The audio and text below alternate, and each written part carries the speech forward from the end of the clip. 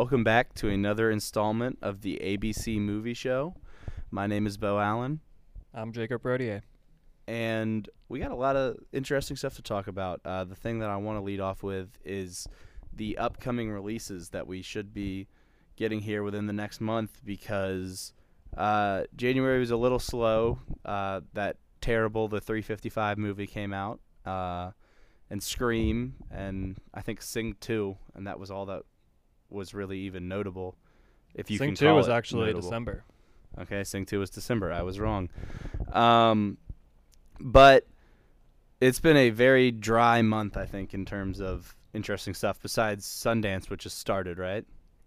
It has. This week. How's that? It's going on right now. Have you gotten your screenings yet?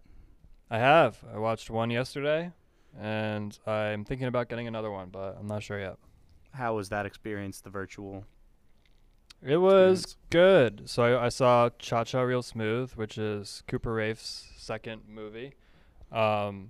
And I gotta say, it's fucking incredible. It is so Awesome. freaking good. I'm so excited for it to get a full release.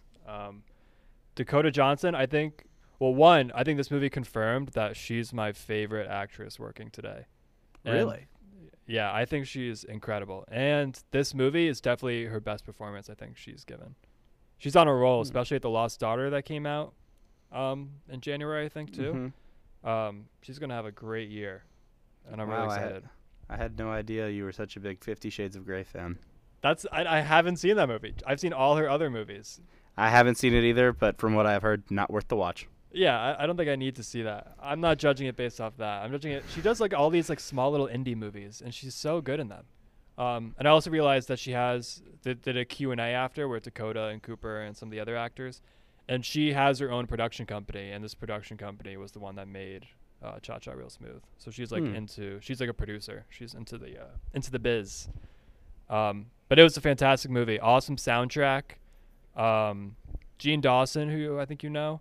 He's like a small upcoming artist. He had the opening song, which was pretty awesome. Opening credits. Great shout for him. Yeah, props to him. It's going to be big. But overall, yeah, great movie. Took place at a bunch of bar and bat mitzvahs. It was very reminiscent for me, looking back on those. Sounds right up your alley. It has nothing to do with being Jewish at all. It just takes place at bar mitzvahs, which is so funny. I know. But it was a great movie, and yeah, it went pretty smoothly. I watched it on my TV. They have their own Sundance app that they use. They showed some little of their own Sundance trailers beforehand, and then you watch the movie. It's nice. So the introductions to them are just like the trailers, or do they have some like a director speak about it before? It's not the trailers to like other movies. It's like their own thing. Like usually it's like either a business that's sponsoring Sundance, or they showed like a nonprofit too. They did like a nonprofit organization that I guess they're sponsored by or that they just support. So they did a couple of those. Okay. And then the programmer came on and did a little introduction about the film. And then afterwards they did like a Q&A, like a 20-minute Q&A. Awesome. That's interesting. And it was cool. Yeah. It went very smoothly. I had 5 hours to watch it once I hit start, so it's a good amount of time. I rewatched the first hour before I lost access. Wait, what? Sorry. So you rewatched. Like you rewatched. Yeah, I rewatched. I was about to say 2 hours, and I restarted it for like another hour before I lost it, and then. Okay. I was about to say, it's not like, how do you know it's good if you only watched the first hour? No, yeah. Totally misheard you. It was so good, I had to watch it again because who knows when we're going to see it. But it'll definitely come out this year. I think it's going to be pretty big. Yeah, I think I'm going to. That sounds good. I didn't know that you had, like, time to watch. I didn't know you had time to watch it besides when it was doing this actual screening, Well, yeah, Like there's usually 2 screenings of each movie. Right. They do like the premiere and then they do like a rerun like later on during the week. So I was in the rerun, and the rerun gives you a 24-hour window. It gives you from like 10 a.m. from one day to 10 a.m. to the next day. So then you have 24 hours to watch it, but when you click play, that's when your like 4-hour or 5-hour window starts. And then you can only watch it within that time frame. So I waited until I could watch it, press play, and then I had the 4 hours. Okay. I'm looking at there's a bunch of screenings that happened today, started today at 10, and that looks like the end of the single film screenings, though, is today. Yeah, they're probably going to do reruns after that. Yeah, there's second screenings today, yeah. And then Mhm. the 27th there's one tomorrow. Yeah, so I might check out another one if there's good ones available, but really all the good ones are sold out already. Yeah, there's Emily the Criminal. I don't know what that is. Sold out. Palm Trees and Power Lines. I've seen a lot about a couple of these movies already, and I'm Yeah, they're getting a lot of buzz, which is awesome.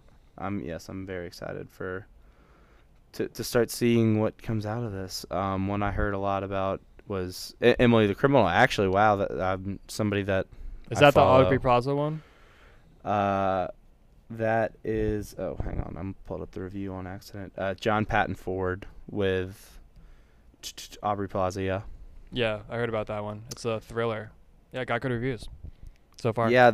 A critic I like on Letterboxd talked about it. The Cow Who Sang a Song into the Future. I heard about that Critic. one. Yeah, a critic I like talked about that. That looks really Jesse interesting. Eisenberg's directorial debut premiered. Mhm. It got actually, like, people loved it and people hated it, which is interesting. Yeah, I've seen a lot of it. Meet Me in the Bathroom. Mm-hmm. Yeah, I'm excited. And then Nanny is one that I've seen decent stuff about. That was the first Sundance movie that I saw people talking about. I also saw good reviews for Genius too. They showed the first episode of Kanye's docuseries. Oh, really? Yeah. Oh, I forgot that was Sundance premiere. And then it's Netflix. February February? 12th, I think. Yeah. February 14th. But they showed the first episode of the 3-part series, and it got great reviews. People are loving it, which is awesome. I bet that's sold out. Probably, yeah. I was like, at this point, like, I only have to wait 2 more weeks, so I didn't want to pay for a ticket that I could see it in 2 weeks. Right. Anyways. Yeah. There's no point. But yeah, I'm excited for it. Do you have anything on the upcoming schedule that you're excited for in the next month with February? I have a couple highlights that I am very excited about. You hit yours first. Well, for me, I'm personally very excited for Jackass 4. Hell yeah. So am I. have a deep, deep love for those movies. They're so funny, and I think they're really incredible. One of the genius parts about it to me, besides just like obviously the fucking hilarious stunts, is that they're all genuinely like funny guys. Like, oh they're, yeah, like, pretty they're witty hilarious and shit. It's so but they're funny. also insane. Like they're they're fucking crazy. equally as crazy as they are hilarious, which makes for a Right. great combo. And Steve-O is somebody that I actually like. I think he is like one of the greatest guys ever. And like his whole SeaWorld campaign, like I'm so behind that shit because fuck SeaWorld, like Yeah. he says often. What was it? Blackfish changed my life. Fuck SeaWorld. I love Steve-O. You like Steve-O more than Knoxville? Oh, Steve-O's by far my favorite. I've got his like book and shit. Like I love him. Nice. Yeah, I mean they're all incredible and crazy at the same time. Oh my god, it's great. I'm also far more excited than I should be for Moonfall. I'm probably gonna pass on that one. I am going to see that shit so quickly. It looks like a terrible February disaster movie. Oh, it looks horrible. But man, Roland Emmerich on a big screen with fucking Patrick Wilson, I'm in. I'm all the way in. You've got me. I feel like we haven't gotten one of these like disaster space movies in a while. Not for a while, man. Yeah, and Yeah, Roland it's Emmerich, good to bring it back a little bit every now and then. he's hopefully gonna break the. I'm praying he breaks the slump, because I think the last film that he put out. Oh, he did Midway. I forgot about that. Ugh. But Independence Day Resurgence was the last one I saw, and that it broke my heart. It broke my heart. I freaking love Independence Day. Like that is peak of action cinema, and it's so perfect. And then he ruined it. At least it was the same director. It wasn't just like someone else. That makes it hurt more. Yeah, I guess you're right. He killed his own child in front of me on an IMAX screen. Yeah, it does make it worse. Makes it so much worse. When Will Smith said he wasn't going to be in it, I should have known. I should have known, but I watched it anyways. I mean, he made 2012. He made everyone freak out about 2012 in reality.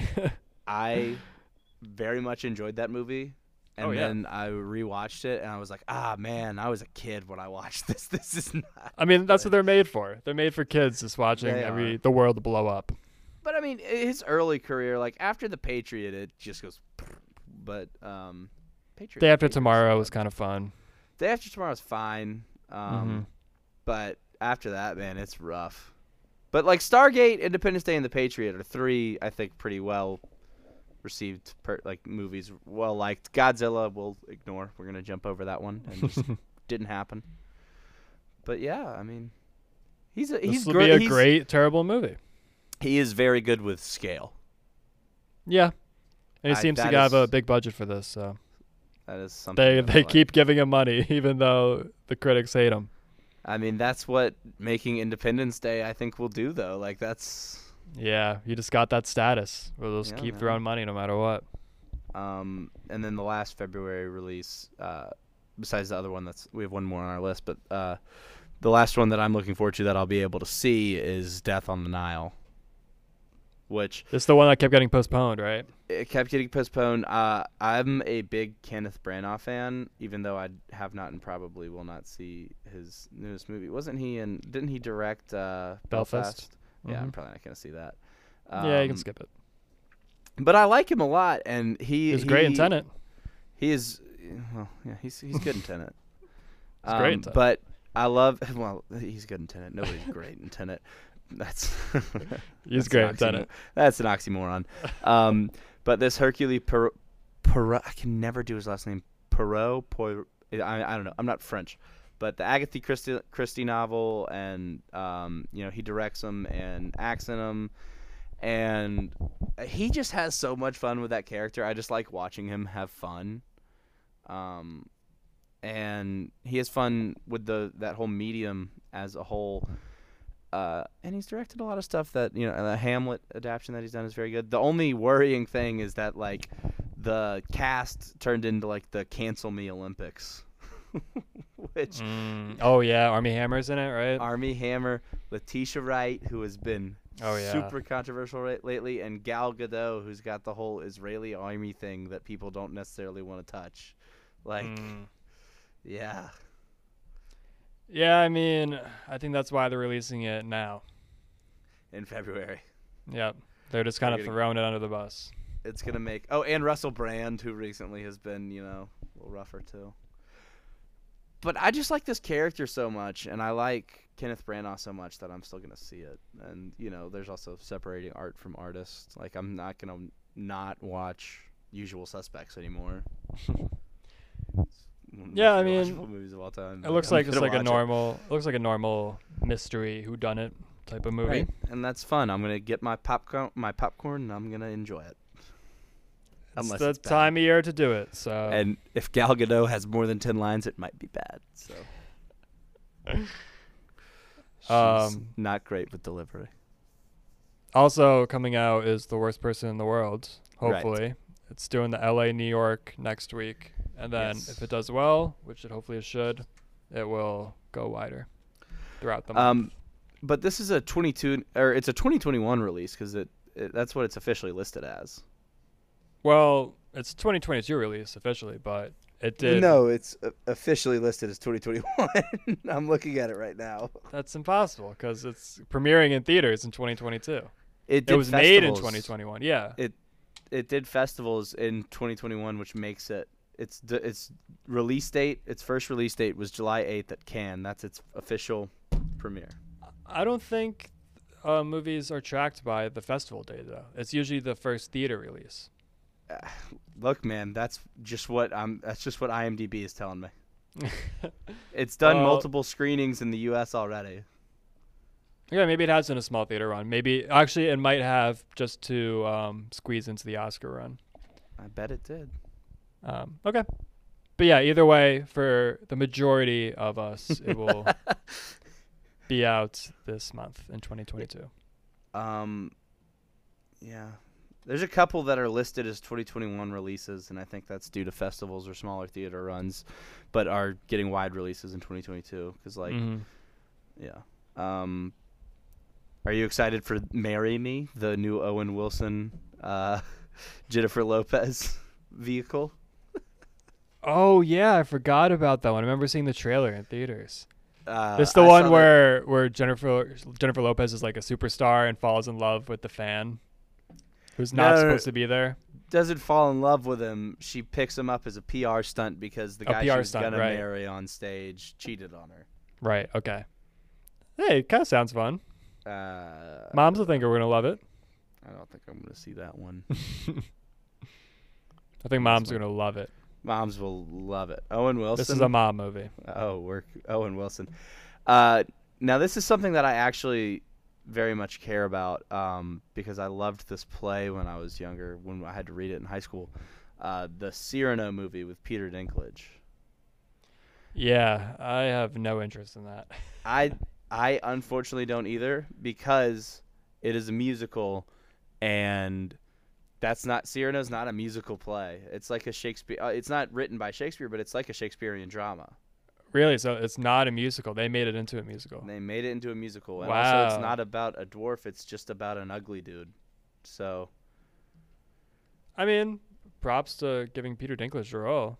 I guess, but also, like, I've seen some weird shit. Like, okay, so Peter Dinklage obviously made a great point. Like, hey, we don't need the magical dwarf thing anymore in these Hollywood movies. Mm-hmm. But then I've seen other actors who have dwarfism saying, like, hey, man, these are our roles. Don't try and take away roles for dwarfs.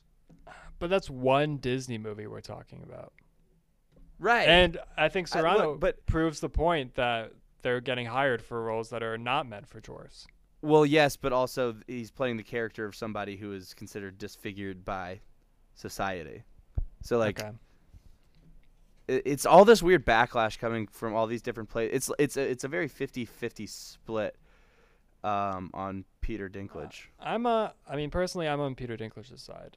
I mean, look, he knows better than I do. I don't care. Yeah, yeah. And also, yeah, it's coming from him, who's an actual dwarf, so. Yeah. I'll trust him over anyone. It's a very weird thing going on. I didn't necessarily want to get to it because I don't want to be I don't have a controversial take on it, but it's just a very weird thing I've noticed. Bo's afraid of getting canceled. And no, but also him coming after Disney, like, Disney makes a lot of movies, so it's clearly something he cares about because it's one old movie. I don't get why. I mean, I get why Disney fans are getting so hysterical over it, but no, I'm saying what I'm saying is, like, Peter clearly cares a lot about it, about, like, the proper representation. Well, because they're remaking it, right? Right. Yeah. And, like, they're like, oh, look how progressive we're being, having, like, a Latin actress play Snow White. Mm-hmm. And he's like, oh, it's very progressive, but we're still doing the fucking dwarf thing. Like, but what I'm saying is he clearly cares a lot about this and thinks it's a bad portrayal of people with dwarfism because he's speaking out against such a big company that makes so many movies. Like, right. You know, Disney's like the fucking mafia. They don't forget any slights. Right. Yeah, I mean, all I can say is that I'm on Peter Dinklage's side. Yeah. Whatever he says. He's the man. That's why we don't get paid to do this. I love Peter Dinklage, though. Yeah, I'm not excited for his new movie, though. I'm mad they turned that into a musical. I was actually so excited. I was like, fuck yes. Peter Dinklage playing Cyrano de Bergerac. That's awesome. And then I was sad because I saw singing, and I was like, it's not what this. That's a great play. I'm fucking pissed. Fuck. Yeah, I just don't like that time period either. So not for me. Yeah. But I'll count it in because next week's February. In the month we're getting, or a month from next week, a month from next Friday, Batman's coming out. There, I spit it out. Fuck yes. The more and more I see about this movie, the more and more excited I get. Did you see the official poster that got released today?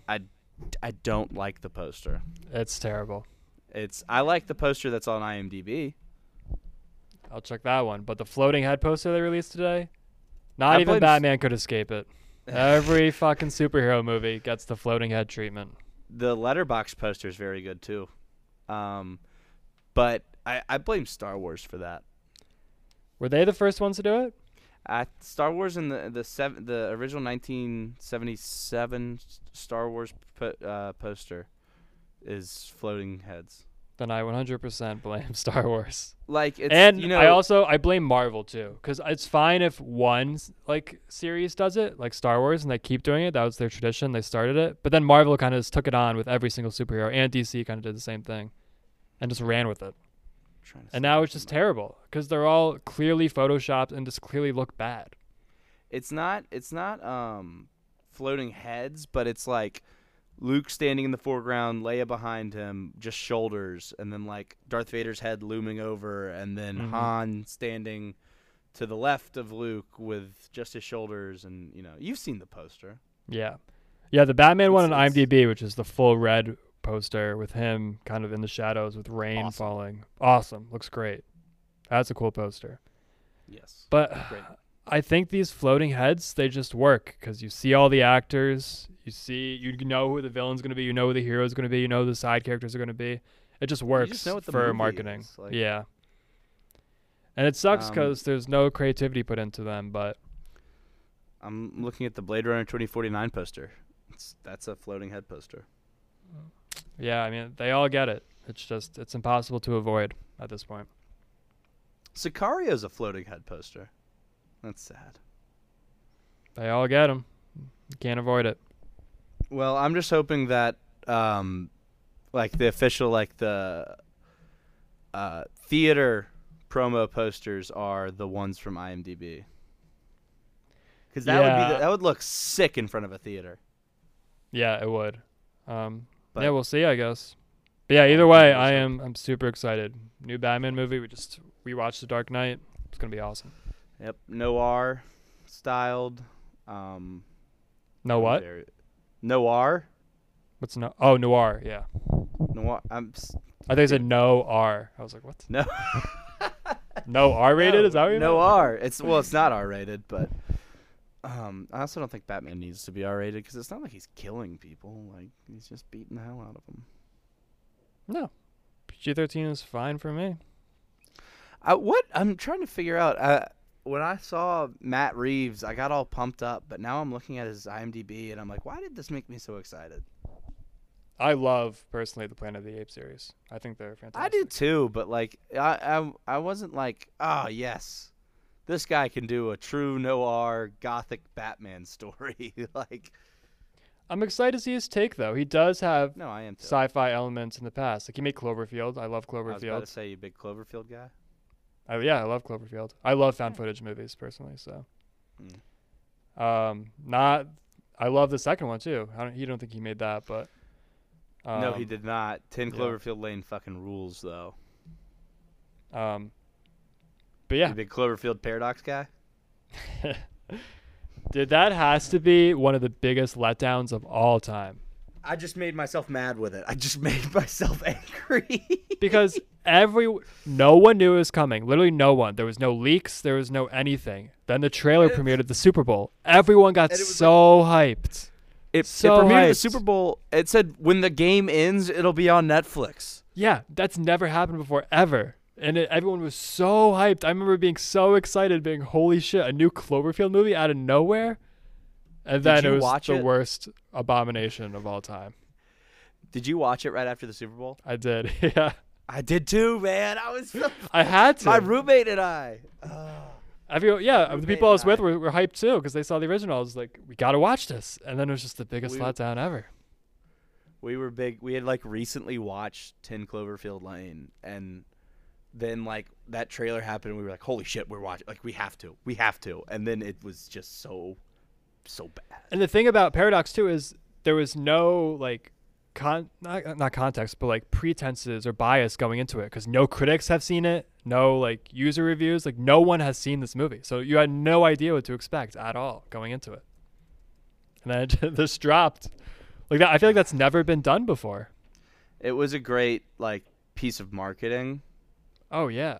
but it was executed on a terrible movie, which is probably why they did it. Yeah, I feel like they were experimenting. They wanted to try something with like a surprise drop like this, and then they just decided to do it on a terrible movie just because they could. They didn't want to waste it on a good movie if it didn't work. So that probably makes no sense. Speaking of experimental and possibly marketing plays, the Space Station movie theater is something that you wanted to discuss. Well, not movie theater. Or not movie theater, sorry, movie set, movie studio. Much bigger than a movie theater. This is a movie studio that got announced. In space. In space. An actual space. And the crazy part is they said by 2024. In less than 2 years. No chance. No shot. So this is by a company called Space Entertainment Enterprise. They go by C for short. And they're the ones who are co-producing Tom Cruise's upcoming space movie. But they're building an actual space station that's going to be used as a movie studio. And not only a movie studio, but a sports arena as well. Yeah, I saw that. I didn't understand that. What do you mean? What sports are going to be played in space? We're not playing space basketball. Like, are we bringing like 2 football teams, full football teams, and the coaching, the staffing, and everyone up into space? This is not. There's no way this happens. No, like, zero chance this happens. Okay, I don't know about at all, but I feel like no way this is happening by 2024. Well, so let me read a quote that they said before we get into this. Okay. So they said they're calling it Axiom Station. This is a quote from them.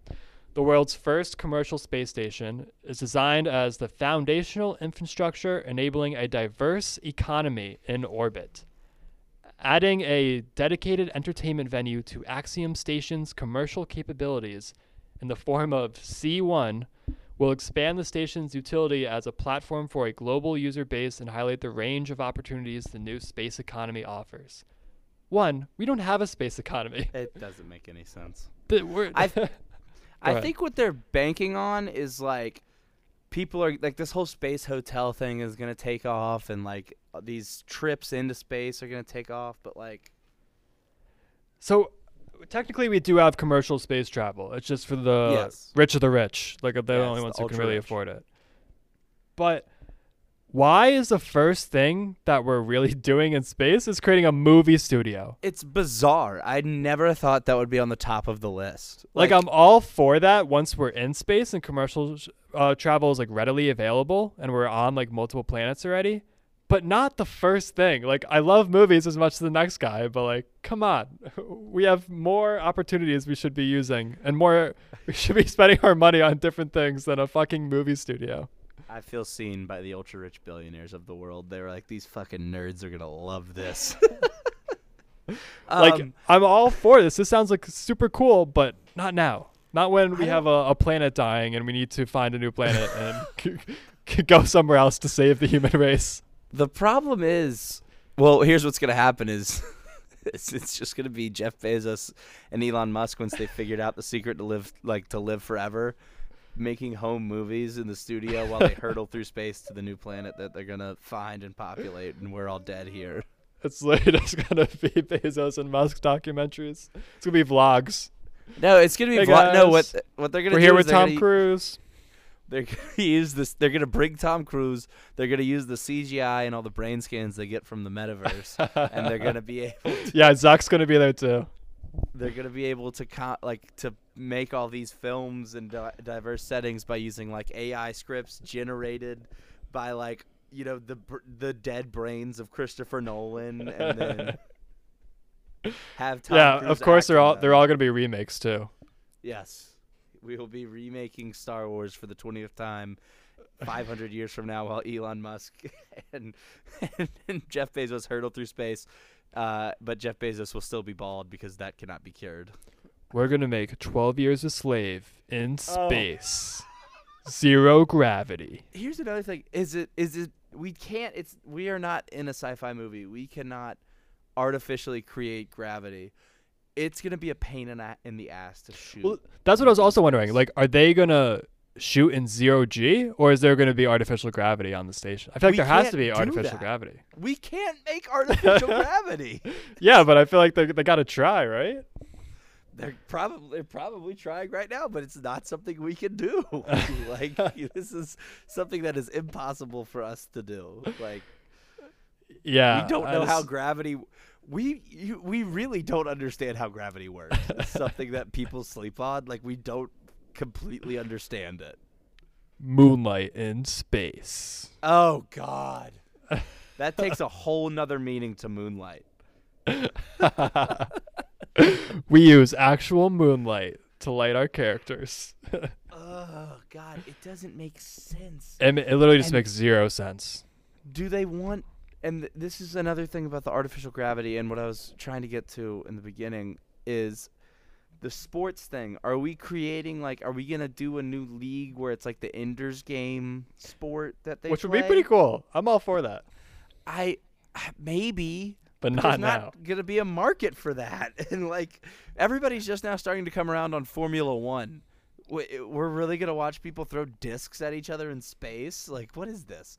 And then if they want people to do, like, football in space, you got to have like, gravity. what are they going to do? Like, are they going to film these games? Because they can't live stream them from space.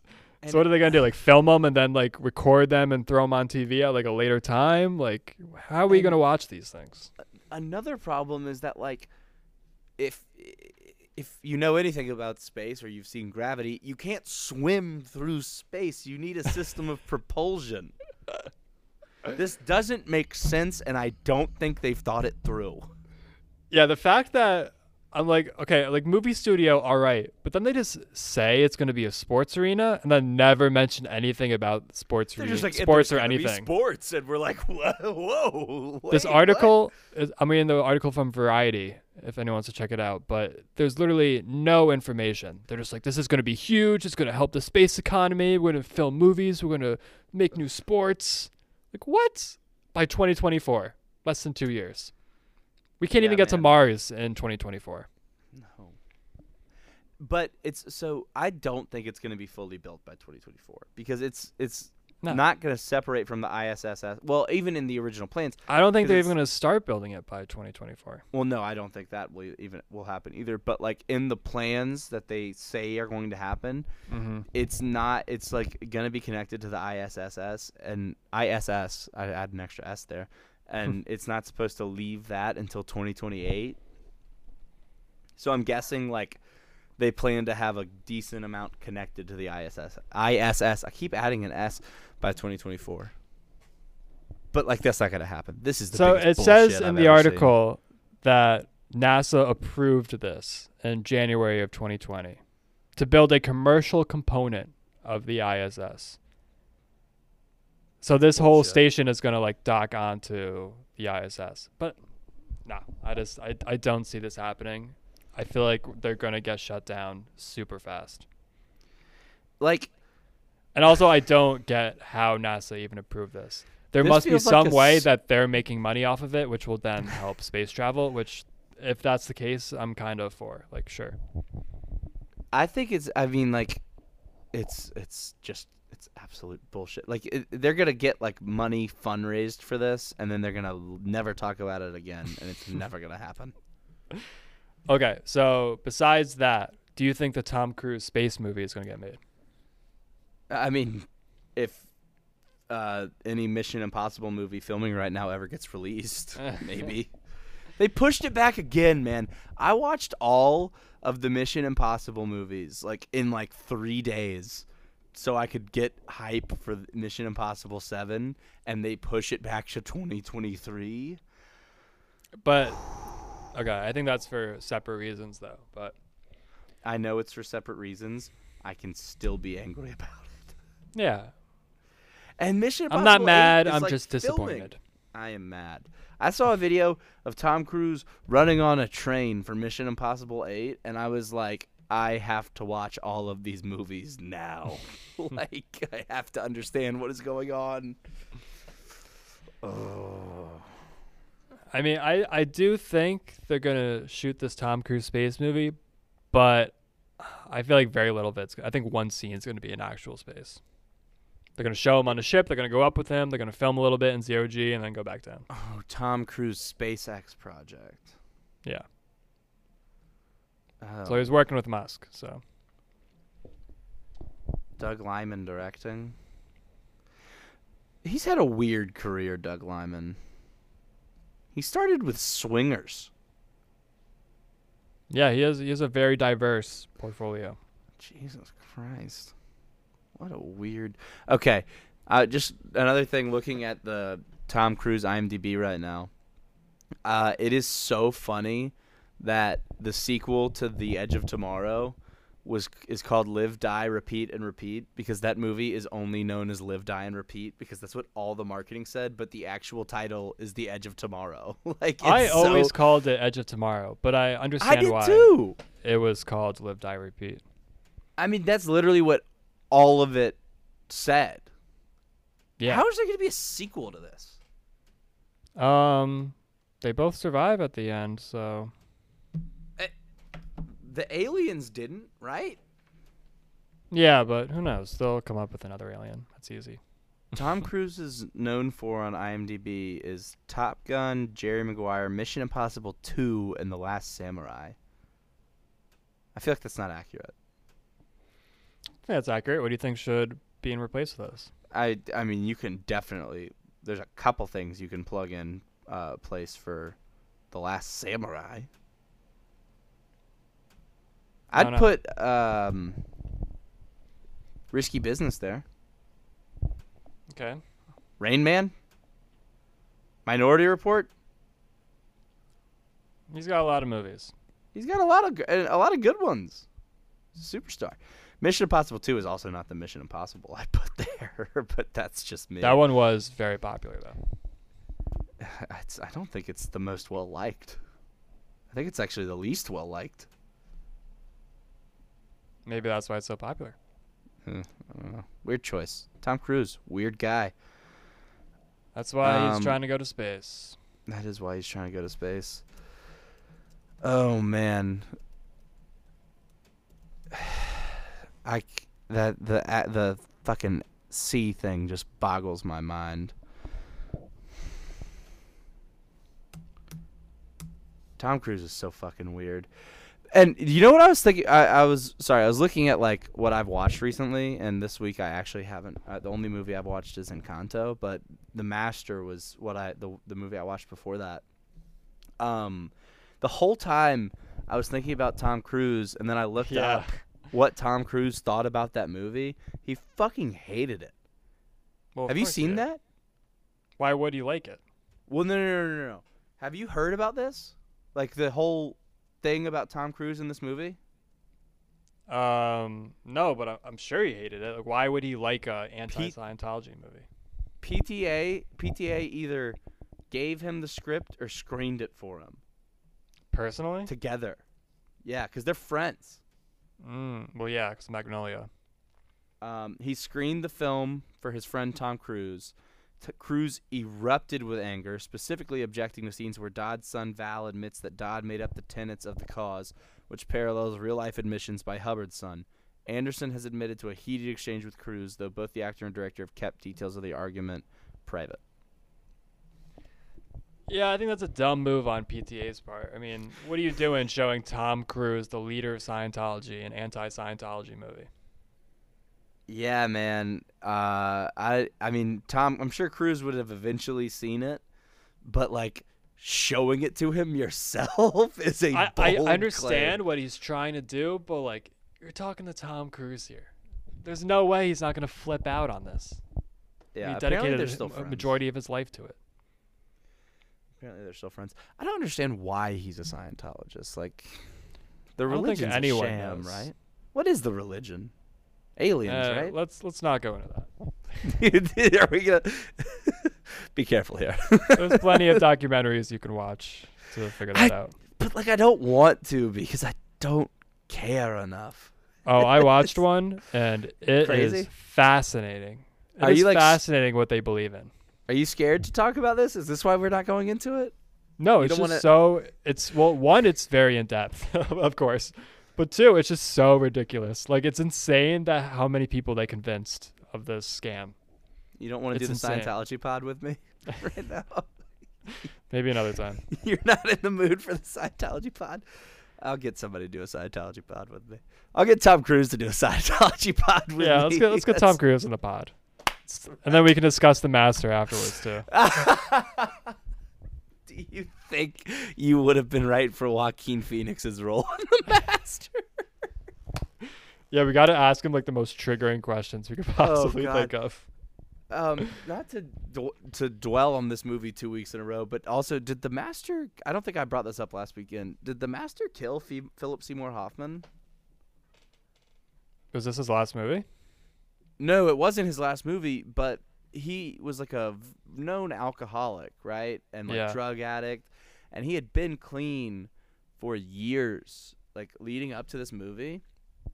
And then at the rap party, apparently he had a celebratory drink. And then after that was in and out of rehab and then overdosed. The rap party of The Master. Mm-hmm. So I don't think it was the movie. The movie was already done. He was done No, shooting I it. know, but you know, That sounds know what more I'm trying- personal than anything. right? That doesn't seem like the movie caused that. No, I don't think it. This isn't like Heath Ledger where he like did drugs for the movie. Like, this is something the movie was already wrapped. He was done with this character, I and he wonder made a why- personal choice. I wonder why he did that, though. Philip Seymour Hoffman had his first drink in 23 years at the rap party, leading to a relapse of his alcoholism. And that eventually, I think, ramped up to the overdose. It's crazy shit. That's how it happens. His last role was The Hunger Games, Mockingjay Part 2. That is Mm. just... It came out after he died. I remember That's- that, yeah. That's not the one. I don't mind that movie. It's not the one. What? Yeah, it was fine. It was a good All right, ending. I'm staying away from the Hunger Games conversation like you are. The Well, we talked about this already. Scientology I love conversation. Mockingjay, and you don't. The book. Fucking, So. no. All right. Before we get mad, let's just, I get mad. Let's move on to Blade Runner. I can't do this, the Hunger Games conversation. That's another pod. That is another 3-hour long Hey, which we pod. might be talking about soon. What? Why? I don't want to spoil our theme coming up. Oh, shit. That could fit in one. Oh, fuck. All right. Well, we're going to talk about it at the end of the episode anyways. But moving on. We're going to the Blade Runner after this break. Hey, everybody. It's Bo here to tell you about our sponsor, Album Book Club. It is a book club, but, for albums. And they have weekly picks that they put out on their Twitter at Album Book Club 1. And they... have curators that choose picks week by week. It can range from hip-hop to bluegrass to death metal to indie to pop. It's all over the place. It's a great way to discover new music. I've been following them and working with them for quite some time. They also put out their magazines on albumbookclub.com. They just put out an issue with Osar and Paris Price. They have great merch over there. It's all great looking stuff. Definitely check them out.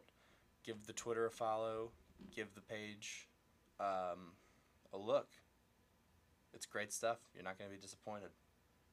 Good way to discover music. Let's get back to the movie.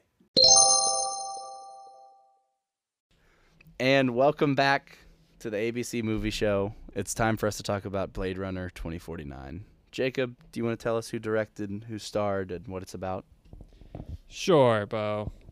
So, Blade Runner 2049, directed by Denis Villeneuve, follows young Blade Runner Kay's discovery of a long-buried secret, which leads him to track down former Blade Runner Rick Deckard, who's been missing for 30 years. So if you do not know, this is obviously a sequel to the original Blade Runner. It's written by Hampton Fancher, Michael Green, Philip K. Dick. Want to also give a shout out to the Roger Deakins, who gives some of the best cinematography, I think, of his, not the best of his career, but it's definitely up there for him and his filmography. Starring Ryan Gosling as Kay, Anna de Armas, Dave Bautista, Robin Wright, Mark Arnold, Sylvia Hoeks, I think you pronounced her last name, who plays Love, Jared Leto. Also, we get a little Mackenzie Davis action in there. She has a little small cameo. And also the Harrison Ford. Yes, indeed. And then, so I'm going to be pulling parts of the review just to fit our conversation. This review comes from Empire, written by Dan Jolin. He gave it 5 stars. And Roger Deakins is actually where I wanted to start this off, because the beginning of the review for Dan says it may be 30 years on from the events of Blade Runner, but we are still very much in the same murky, unsettling, and engrossing world. And that world that Denis Villeneuve and Roger Deakins had to create is what I was most worried about, I think, when this film came out, because I am absolutely in love with the original Blade Runner. It's one of the reasons that I hold Ridley Scott in such esteem, no matter how much he complains about millennials on their phones not seeing his period piece that looked kind of boring. But that's one of the things I think in his prime, when Blade Runner was coming out, when Alien was coming out, something they did with Gladiator, is that he got so right the feel of these places, like specifically with Blade Runner, the feel of like the Tyrell Corporation when you meet Tyrell, and he's rich and powerful and he's got gold everywhere and this big palatial compound that puts out all these human slaves that aren't human, but they're actually androids, but they're not androids because they're really flesh and bone. But and then when you're on the street level with Harrison Ford and it's raining and it's dirty and he's eating noodles out of this bowl and getting yelled at by all these people in weird language that like isn't Chinese, but is like some, I think it's like a one world language they have. I don't know, but there's a lot of lore behind this. Yeah, man, I don't know anywhere near enough about it yet.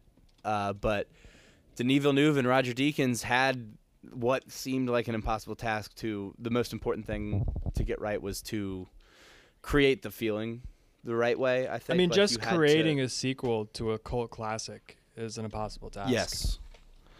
And I'm sure they had to start with was the feel of this world, and they almost made their job harder by adding in the part about like there was like a ecosystem collapse and like now all this shit has changed, because they had to make it a world that feels in the same line with the one Ridley Scott created, and then also add a new element to it of like a global collapse and where we would have gone from there.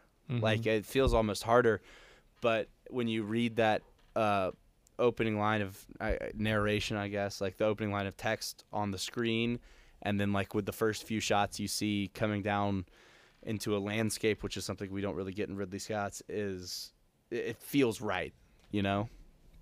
Totally. He nailed the atmosphere 100%.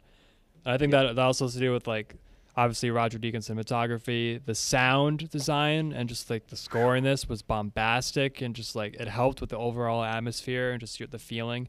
You just really felt like you were in this world and you were experiencing it more than just watching a movie. Yes, indeed. I love it. Love it. Love it. Love it. So I want to give a quick quote that Denise said when this movie, I think, initially came out, or when it was about to get released in theaters.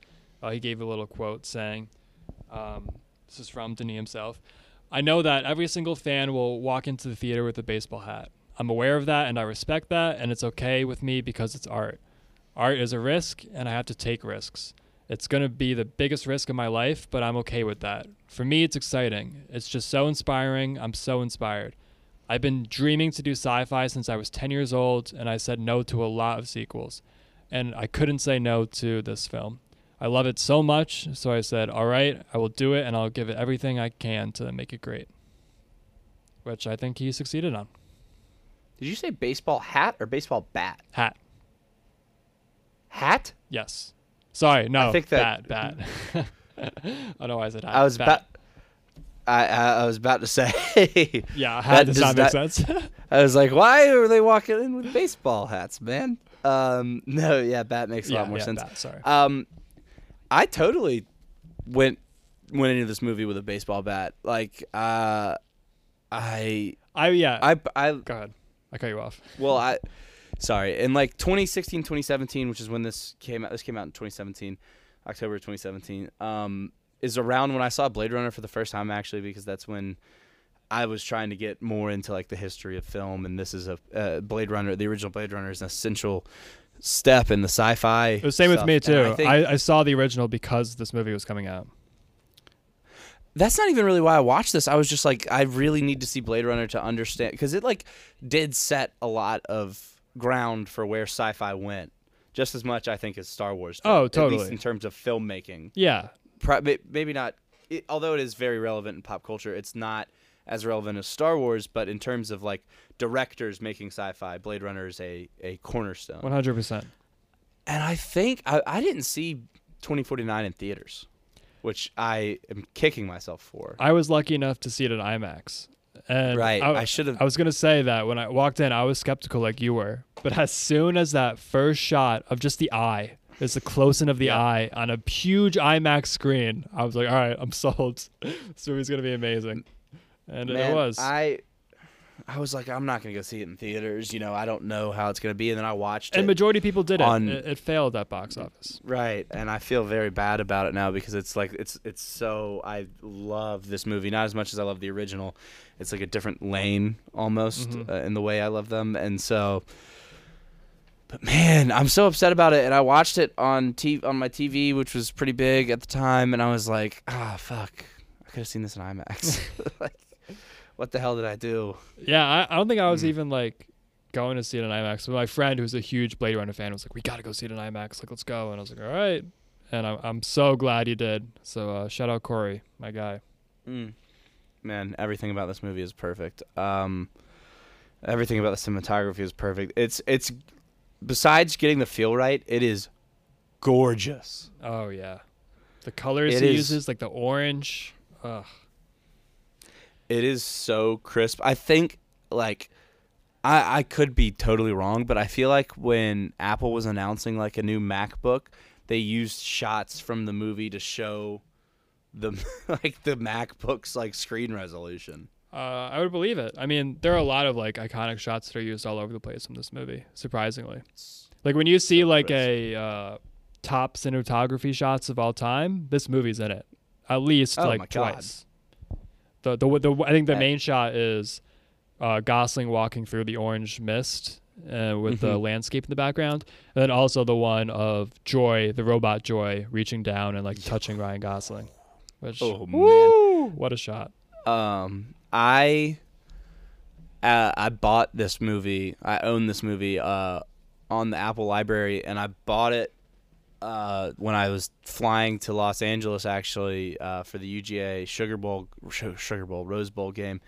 And I bought it. I was like, because I want to see, like, my laptop has a higher resolution than my TV, because, like, you know, my TV's a little bit older than my laptop is, and I was like, fuck, I need to see what this looks like on, like, the maximum resolution, because Mac puts out some good-looking screens, man. And it looks great on the highest resolution screen I have. Oof.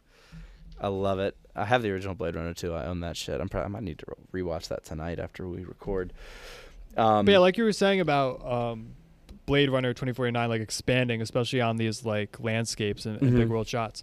He still keeps it very grounded by like having a lot of that mist and like not showing you depth as much. Like he keeps it very like in your face and gives you that like mystery of the world, which kind of leaves it up to your imagination and just makes it, I think, better overall.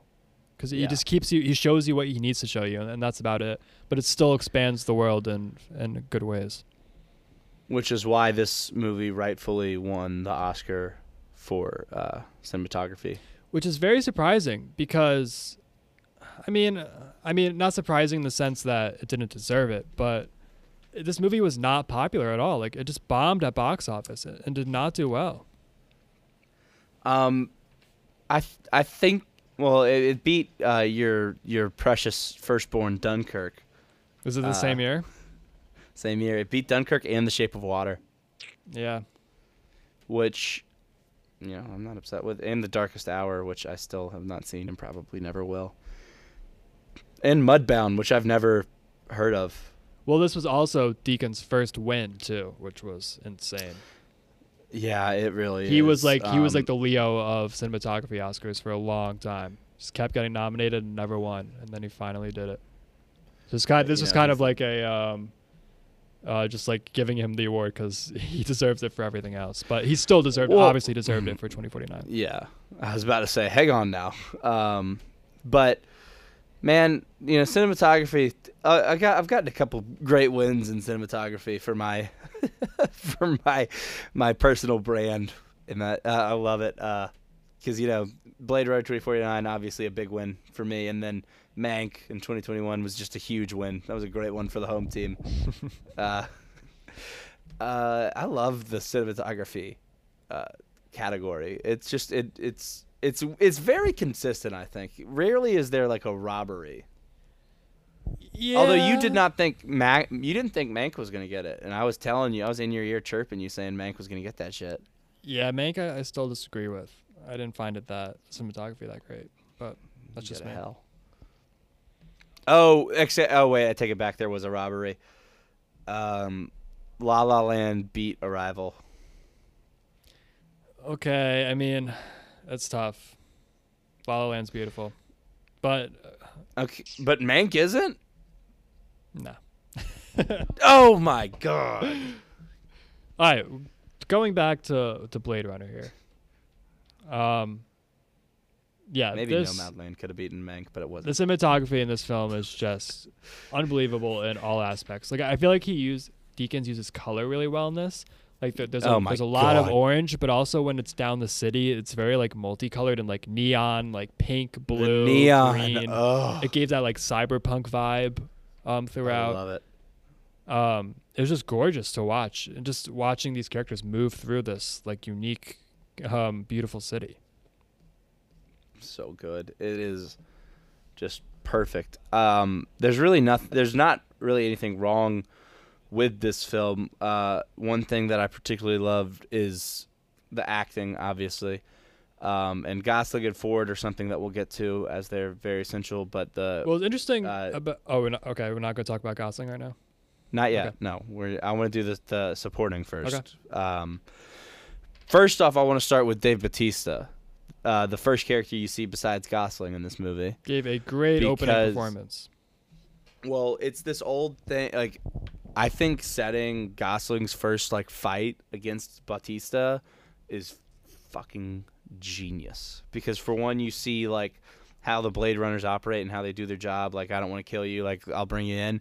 And then, but it's like this idea, and it's something that actually Once Upon a Time in Hollywood explored and really explored in the book, is the idea of like in these old Western shows and movies, they would have somebody who is bigger or maybe more well-known than the actor, probably not more well-known in this case, but have somebody be a heavy, like somebody that would be considered tough to take down opposite our main hero, and then he beats him, and then it like gives you credibility. So when you see Ryan Gosling like beat Dave Bautista in hand-to-hand combat, like you're like, oh shit, he can handle himself. Like, what's up.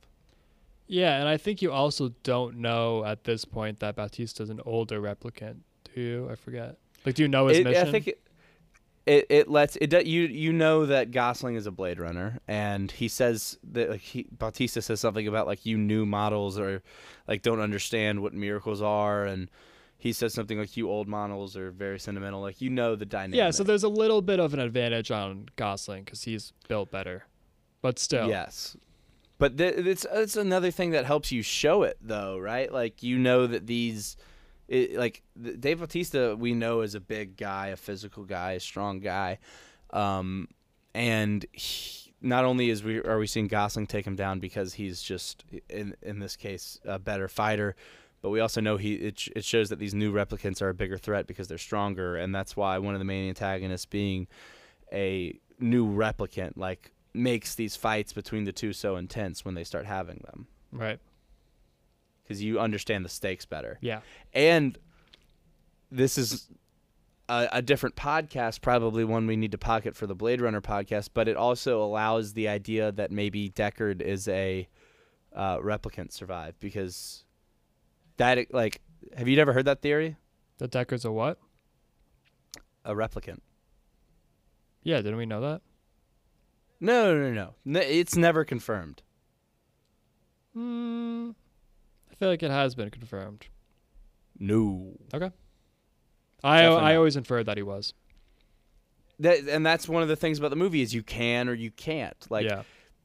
in the scene with Jared Leto, it seems like he's talking to him like he's a replicant at first. Like, he's like, oh, maybe you got called to the Terrell Corp because you were like, I'm going to shelf this for a second, but if they want to keep the idea alive that Deckard's a replicant or that he isn't, this movie allows it to work both ways because obviously he's not beating up Gosling in their scene when they first meet, and Gosling kind of easily like stops him, except for the gunshot, but it lets it be alive because, oh, Deckard's a human, he would be weaker, or Deckard's an older replicant, he would be weaker. So both sides of it are still alive. Yeah, exactly. It's just a fun debate to get into, but we'll talk about Leto versus Ford in a minute.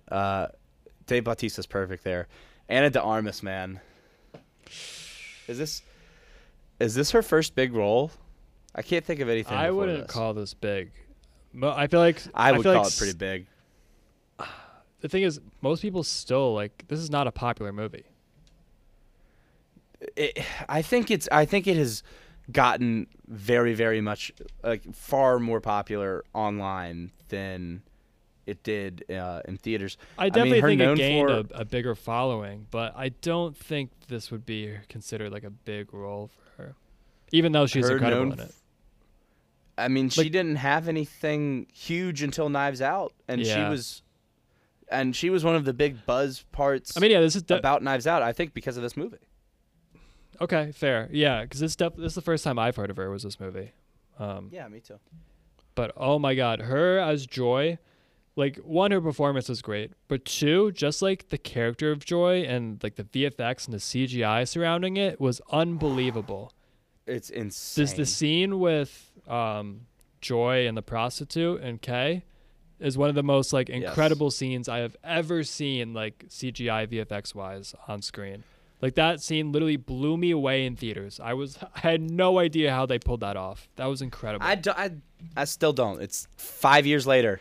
I have no idea. I think there's like some stuff about it online, but oh my God. I was like, we've never even like heard of something like that. Like we didn't think it was like, not that it wasn't possible, but just like the idea of that itself, of like merging one person with another person and mimicking their movements is like just an incredible scenario and just a visual to have in a movie.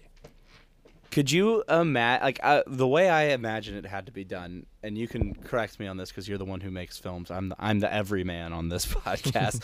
But I imagine that it would have to be they both do the same blocking, right? And then they overlay them with each other? Yeah, I mean, it's something like that, where they have to do the exact same blocking, which is it's almost an impossible task, especially the way people move with their arms and like their I don't know, like fingers. I don't know if they had like a projection, like they had one person do it and then the other person followed. I don't know how it was done, but it's just remarkable and fascinating. And I love that I kind of don't know because it just still blows my mind every time I see it. Just the idea of it itself is just so well done, and it fits into the movie well. It's not just like, oh, here's this cool idea. Like, it's showing how like humans versus robots and intimacy versus that, and like loneliness. It's just it fits in so well. While we're here, I really want to just quick drive-by shout out to Mackenzie Davis. Yeah, she's great. Holy shit, she's not huge in this movie. Although she is a little bit bigger than I remembered her being, but she has a lot of great roles since then. Well, she started 2016, and maybe my favorite Black Mirror episode is Yorkie and San Junipero. Mm-hmm. I love that episode. Yep. Then Tully, and then she is Terminator: Dark Fate is a good movie. I will stand by this. She was a star of not the pod. She was a star of the miniseries Station 11 on HBO, which just came out. Yes, she did a great job. That is on my list. That has been on my list just because of her. Like, you were talking about your favorite actress earlier. Like, she might be mine right now. I think she has a ton of talent and will be very, very great in the future. Yeah. I'm excited for No, Station 11 because of her. Yeah, she was great in it, and she was amazing in Tully too. That's on my list, man. I still haven't seen it. Great in Tully. All right, we're gonna keep giving drive-by praise to people. Robin Wright. I mean, if you put Robin Wright in a movie, you know she's going to give an amazing performance. I mean, has Princess Buttercup ever not delivered? I don't think so. I feel like every performance I've seen her in, she's amazing. I always it's so weird. Robin Wright, like, I feel like she's become a very good character actress almost, because I'll see her and I'll forget, like, oh, she was the Princess Bride in The Princess Bride. Like, I always forget that. And then I go to the IMDb and I'm like, oh, yeah. I also loved her character in this, too. Like, she had a good arc. Oh, yeah. I love how she didn't give away Kay's location at the end. It's a great relationship they have. And then it's also kind of like, she's almost like the opposite of, like, the grumpy sergeant lieutenant character we usually get. It almost had like a mother-son vibe, like a little bit. Yes. And she's like in the original Blade Runner, you don't see him very much, but like the lieutenant or whoever runs the Blade Runner division that Deckard's in is very much like the grumpy, like, turn in your badge and gun, you're suspended, right? Trope. And she's just like, even though he's a replicant, like, kind of genuinely cares about him. Yeah. And like every time he comes back and his baseline's fine, she's like, I'm glad we get to keep you. Yeah, she's like a breath of fresh air almost. Oh, it makes you feel good, man. Yeah. In this world, like, there's not a lot of good in this world that they show us. Like, it makes you. And then, like, she's supposed to retire him with how bad his baseline was, but she's like, I'll give you 2 days to get your mind right, and then you can come back. Yeah, she has compassion. Even that acknowledgement that, like, even though he's a replicant, like, he does have a mind. Like, I don't think she even realized what she was doing there. Like, her character didn't. Like. Why are you telling this robot to get his mind right? I guess I just felt like she had feelings. Like, she kind of felt for this replicant. She did, but like the whole replicant having feelings thing is something I want to get to a little bit later. I keep kicking cans down the road, but like, replicants aren't really supposed to have feelings. That's what the baseline is for. It's to show that they're still doing the task that they're supposed to be doing and not really thinking outside of it. And so when his baseline is so off, it's because he's having all these thoughts that, like, he is the child, and he starts to develop feelings that he didn't know he had, but maybe all replicants can think like that. Like, it's an insane, mind-boggling thing, and her acknowledging it without knowing she acknowledged it is a really genius writing move right there. Yeah, I agree with that. But we'll hit one more. This is probably going to be our longest of the supporting actors. I'd shout out to the actress that played Love. She's great in this. Yep. She doesn't do enough, I think, acting to really hit like a lot of the like. She's just like, she's almost like a Terminator, Yeah. Like, and then David Desmalchian, Denis Villeneuve loves that guy. Creepy dude. Shouts him. He just always plays that creepy weird character. Great in Dune. Let's get to my guy, Jared Leto. Jared Leto. I mean, he's very Jared Leto. That's a character actor. That is a character actor and a half. I don't agree with this, but I'm going to give you what our reviewer of the week said. He doesn't really have... He has almost nothing negative to say about this movie. He doesn't like the cameo of the racial character, which, I can understand. He said it feels like tacked on fan servicing. But he said Jared Leto as God complex suffering, monologue prone, industrious Neander Wallace. The scenery is just too gorgeous to have him chewing on it like he does. Hard disagree. It is a hell of a statement to put on somebody. Wow. Like, I mean, I get people hate Jared Leto, and I get that, but he fits perfectly in this world. This is a weird, dysfunctional sci-fi world. Like, that's perfect for Jared Leto. Jared Leto is so weird, and he was all out on his weirdness in this movie. He had the weird contacts, the earrings, or the neck robot thing, whatever. He was blind. Like, it was just perfect.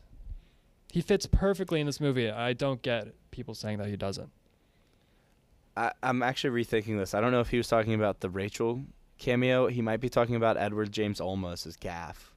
Because that did feel a little like that one is kind of thrown in there because you're like, what did he gain from this conversation? Like, why was it there? He doesn't find out where Deckard is. Yeah, but that's off topic. I want to talk Jared Leto. Sorry, we could do plot in a second, but man, he's a psychopath and does really weird shit. And like when you like let him, when everybody clears out for him, and he can do a 10-minute monologue on like why he's upset that his like baby robots that he considers his children aren't breeding together, like. That's when you lay out for Jared Leto. Like, that is what he is made for. And if anything, I wish there was more of him in this movie. I feel like he had very little, but his scenes were very powerful that he was in. You say that, and then he is in it as much as you want him to be in it, and you're like, oh, I see why we should have kept him out of it. Because it gets a big monologue every time that you see him. It gets a little overwhelming. That's fair. But to like anybody who thinks this is too much, like, did you not watch the original? Fucking Dr. Tyrell is like this. It's almost the same. He doesn't want them to breed and doesn't think that or at least in the movie you're not supposed to think they can, but he's like definitely a guy with a god complex too.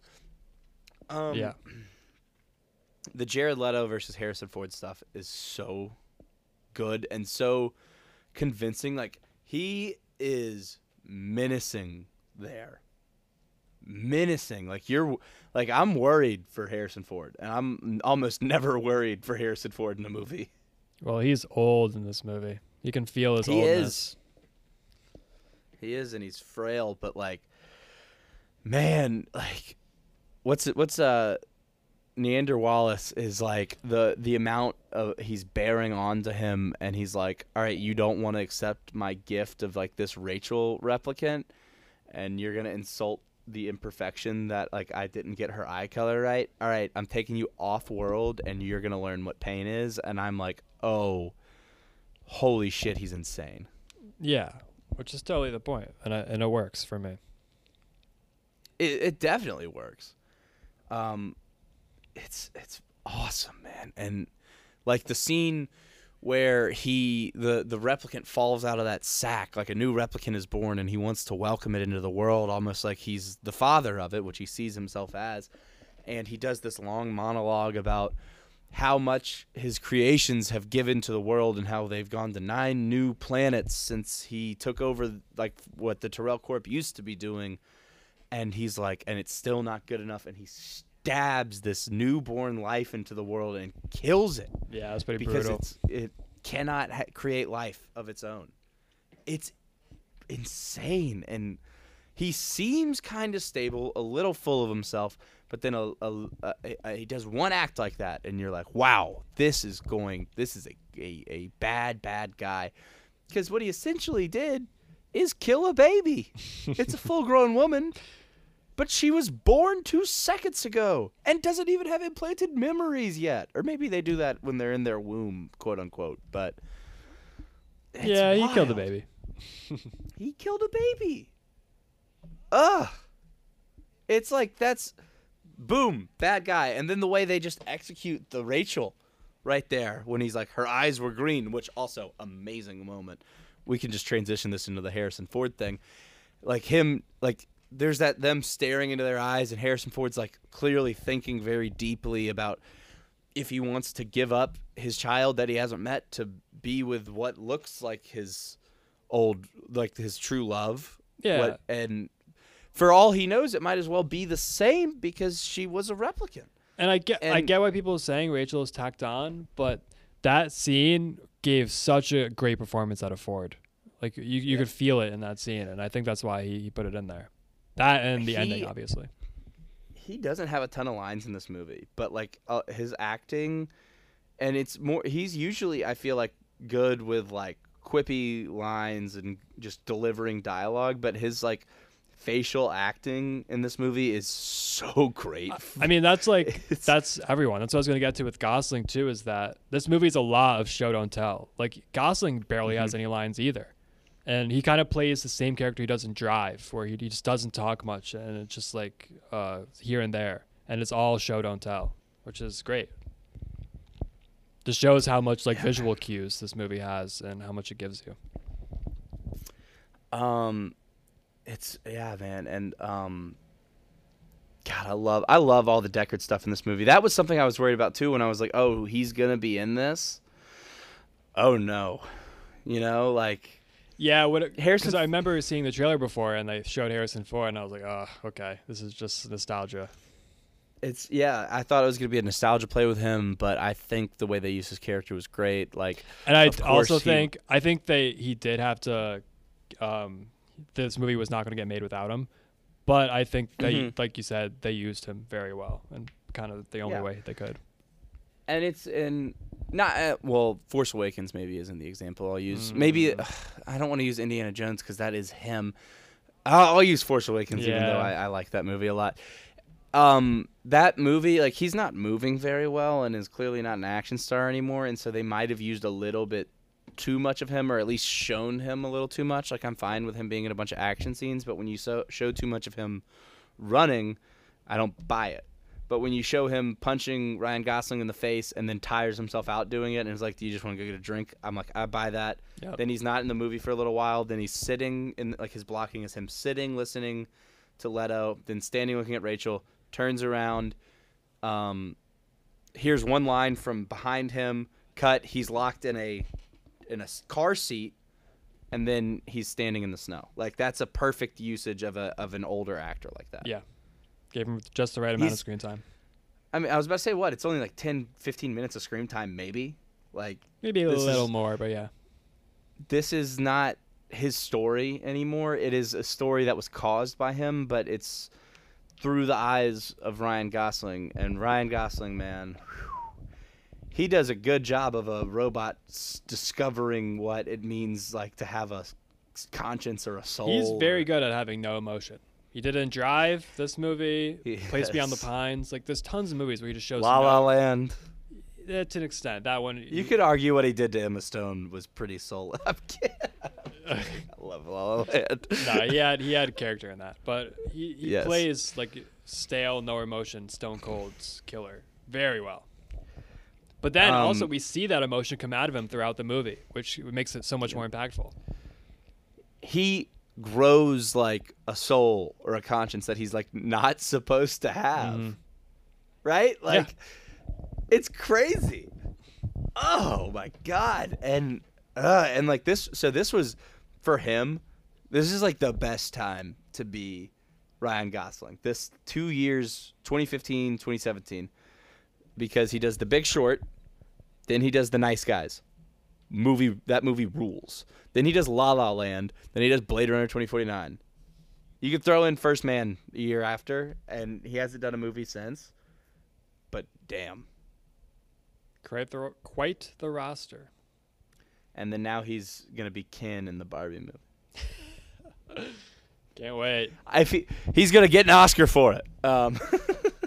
No, but and he's doing this role where he's almost supposed to have no expression the entire time, but then it'll be little subtle movements of his face that tip off what he's thinking, but he's not really supposed to have any thoughts but what his orders are. Right. And then you see it slowly developing until he is satisfied and happy with himself because he united a father with his daughter, which is a bond he should not understand, but he does because he had put himself mentally in that position and learned empathy. It's insane. Yeah. And you can really feel his emotion, especially at the end. Was he recognized for this, even with a nomination? He wasn't. No. That is a robbery in and of itself. Yeah, I mean, Gosling doesn't get recognized for a lot of the great roles he's done. It's a pretty stacked. I mean, he's got to go up against Gary Oldman, Daniel Day-Lewis, and then we had Daniel Kaluuya, who was a pretty big newcomer, I think, in that year for Get Out. That was his breakout. Timothy Chalamet, that was his breakout, and then Denzel Washington in a movie that I don't even remember. Those three, Denzel, Daniel Day, and Gary Oldman, are gonna get nominated. I think that was I don't know if Fences. you bump. What? Fences, I think the movie was. No, it was called Roman J. Israel Esquire. Oh, yeah, is yeah. what yeah. it was called. I remember that. I don't remember that movie. Is it good? I didn't You watch seen it. it? I just remember it. Yeah, man. Like, I'm not. Okay, but we have our love and hatreds of the Oscars, and that's definitely one for me, because I don't know if you bump Kaluuya or Chalamet. I don't know if you can. I think in that situation you say, fuck it, we're adding another one and letting Ryan Gosling get his nomination. Yeah. I don't know. I'm fine with the Oscar list as is. But either way, he gave a great performance. The stuff with him and Joy is so good. So good. Seeing Joy it's get crushed by Love's foot and just seeing Oh my Gosling's God. face. Oh, I felt the exact same amount of heartbreak that he did. Why did a robot being sad about his AI girlfriend hurt my feelings? Like, Yeah, his fake it shouldn't girlfriend. have. His computer. Fucking yes, it's his computer. His computer It's broke. the- I mean, but It's if the my guy computer from broke, Her. yeah, it's like someone took out Joaquin's earpiece and just smashed it. Exactly. Like, why is that making me sad? Because of that threesome, man. It got to you. Is that a threesome? I call it a threesome. Computer and Not- two people. This is now I have to get this pod out of this weird area. All right. So with all these emotions that we're seeing Ryan Gosling grow, it's supposed to make you think. So the reason, okay, well, I guess the Ford thing doesn't play too much into it, but it's either a replicant born from a human and a replicant, or two replicants. Either way you see the movie. Mm-hmm. I kind of always viewed it for a while as a human and a replicant, because that would even give more credibility to the idea of having a soul. But I think it works both ways, because he does say to be born means to have a soul.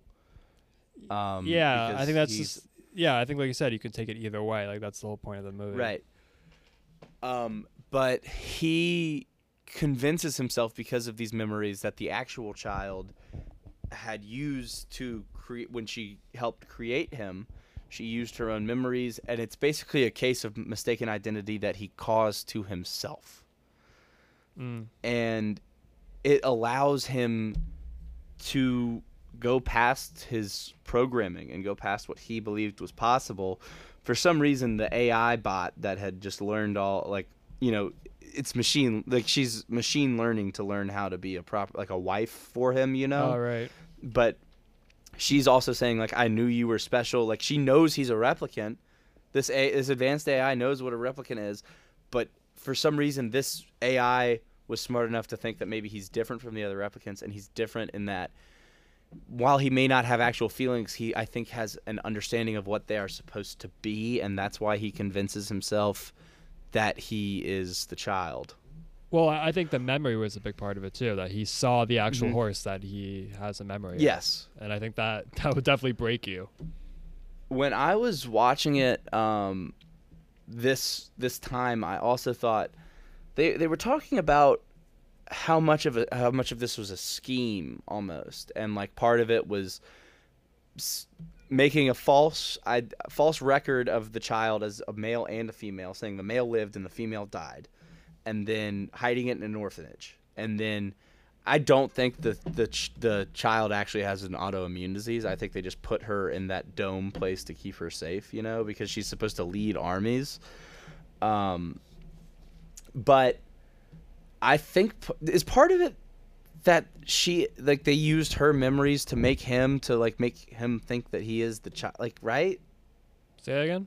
Does that make sense? Do you think that he was supposed to think that he was born, like he was the one born? Okay. Like they intentionally had him have her memories. Well, no, didn't she say that she put her memories in a lot of replicants, not just Kay? Well, she never put her exact memories in them. Right. she used them, but this was Oh, an and she always exact memory. changed one little thing, right? Right. Yeah. But that's why this made her cry, and she was like, this is, because Yeah. she says she changed it. She's like, the difference between a real memory and one that was just used as an inspiration is like if there's feeling behind it, and that's why it makes her cry, because she's like, oh shit, this is one of my actual memories. Yeah. And he gets so angry because when she says it's an actual memory, he doesn't take it as hers, he takes it as his. Right. And so that makes me think that maybe she didn't help create him, but her memory was used somehow to make him. But how? I don't know. There's a lot of stuff, like, I don't know, man. There's a lot of stuff in these movies that you can say I don't know To about. me, she didn't give as much shock as she did emotion. Like, I felt like she knew she put it there. Maybe. And Maybe, but yeah, I think she had her own reasons. But like they also explain in the original one that you're not supposed to use actual real emotions because it can make replicants get super confused. Yeah, but I think she had her own goals. She also said that she only typically does good memories because when replicants are doing such bad work, she wants them to have something good to look back on. But that's like a sad memory. I mean, maybe she was just very depressed at the time. Who knows? I don't know. There's lots of things it could be about. Yeah. But it's so weird because at first with the twist of that he's not the child. I keep saying the child like it's the Mandalorian, but it's almost like Denis Villeneuve was giving this idea of like what it means to be human is more than just like being in a human form. Like it takes more like emotions. Yeah, it's and about like, feeling and emotion. That was definitely Right. the point. Right. But it's almost like it gets snatched away because he's not actually the child. And then it's followed right up with that scene of the Ana de Armas like ad, the Joy ad, Yeah. being like saying you look like a good Joe, and then you realize, oh, that is her programming. Mhm. It's a nickname that she calls everybody. Yeah. And it beats you over the head with it.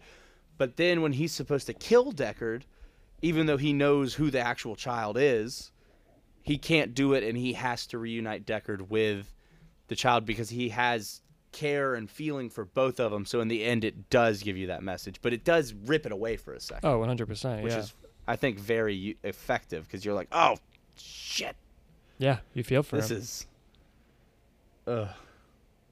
Yeah, it was a really great twist. And also just seeing Deckard and his daughter come together at the end was just so heartwarming. As Gosling happily dies on You think he dies? steps outside. I think they're not making a third one.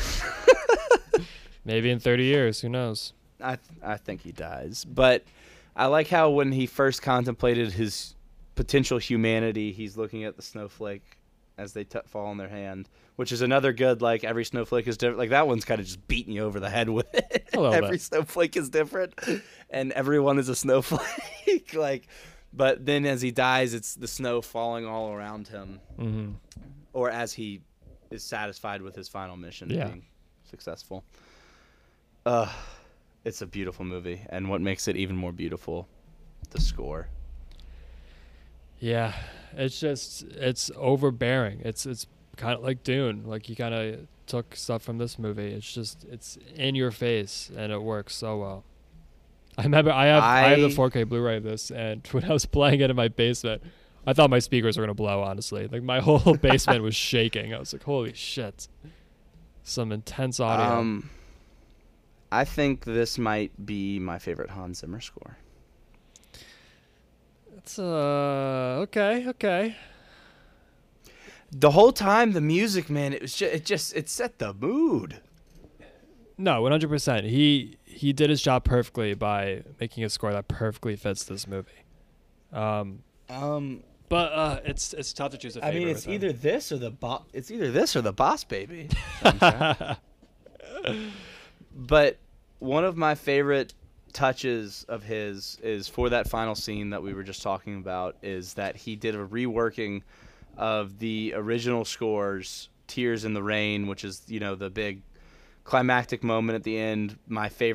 Maybe my favorite monologue in all of film is the Tears in the Rain score is the Tears in the Rain scene from the original Blade Runner, and he takes Vangelis's Tears in the Rain, keeps it the same, but almost fills it a little bit more, and it's not the same type of moment, or maybe it is. It's a realization of what a replicant can be and the emotions it can feel, but it's just as effective. It really is. We need to do the original Blade Runner so I can do an hour on Tears in the Rain. I love the Tears in the Rain speech. I knew I was going to do it on this pod. I didn't want to talk about it, but I'm going to talk about it a little bit.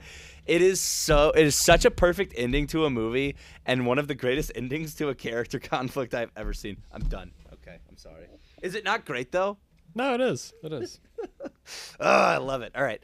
But that score, it it almost like it calmed me almost. Like the Tears in the Rain speech calms me too. I think that scene, because you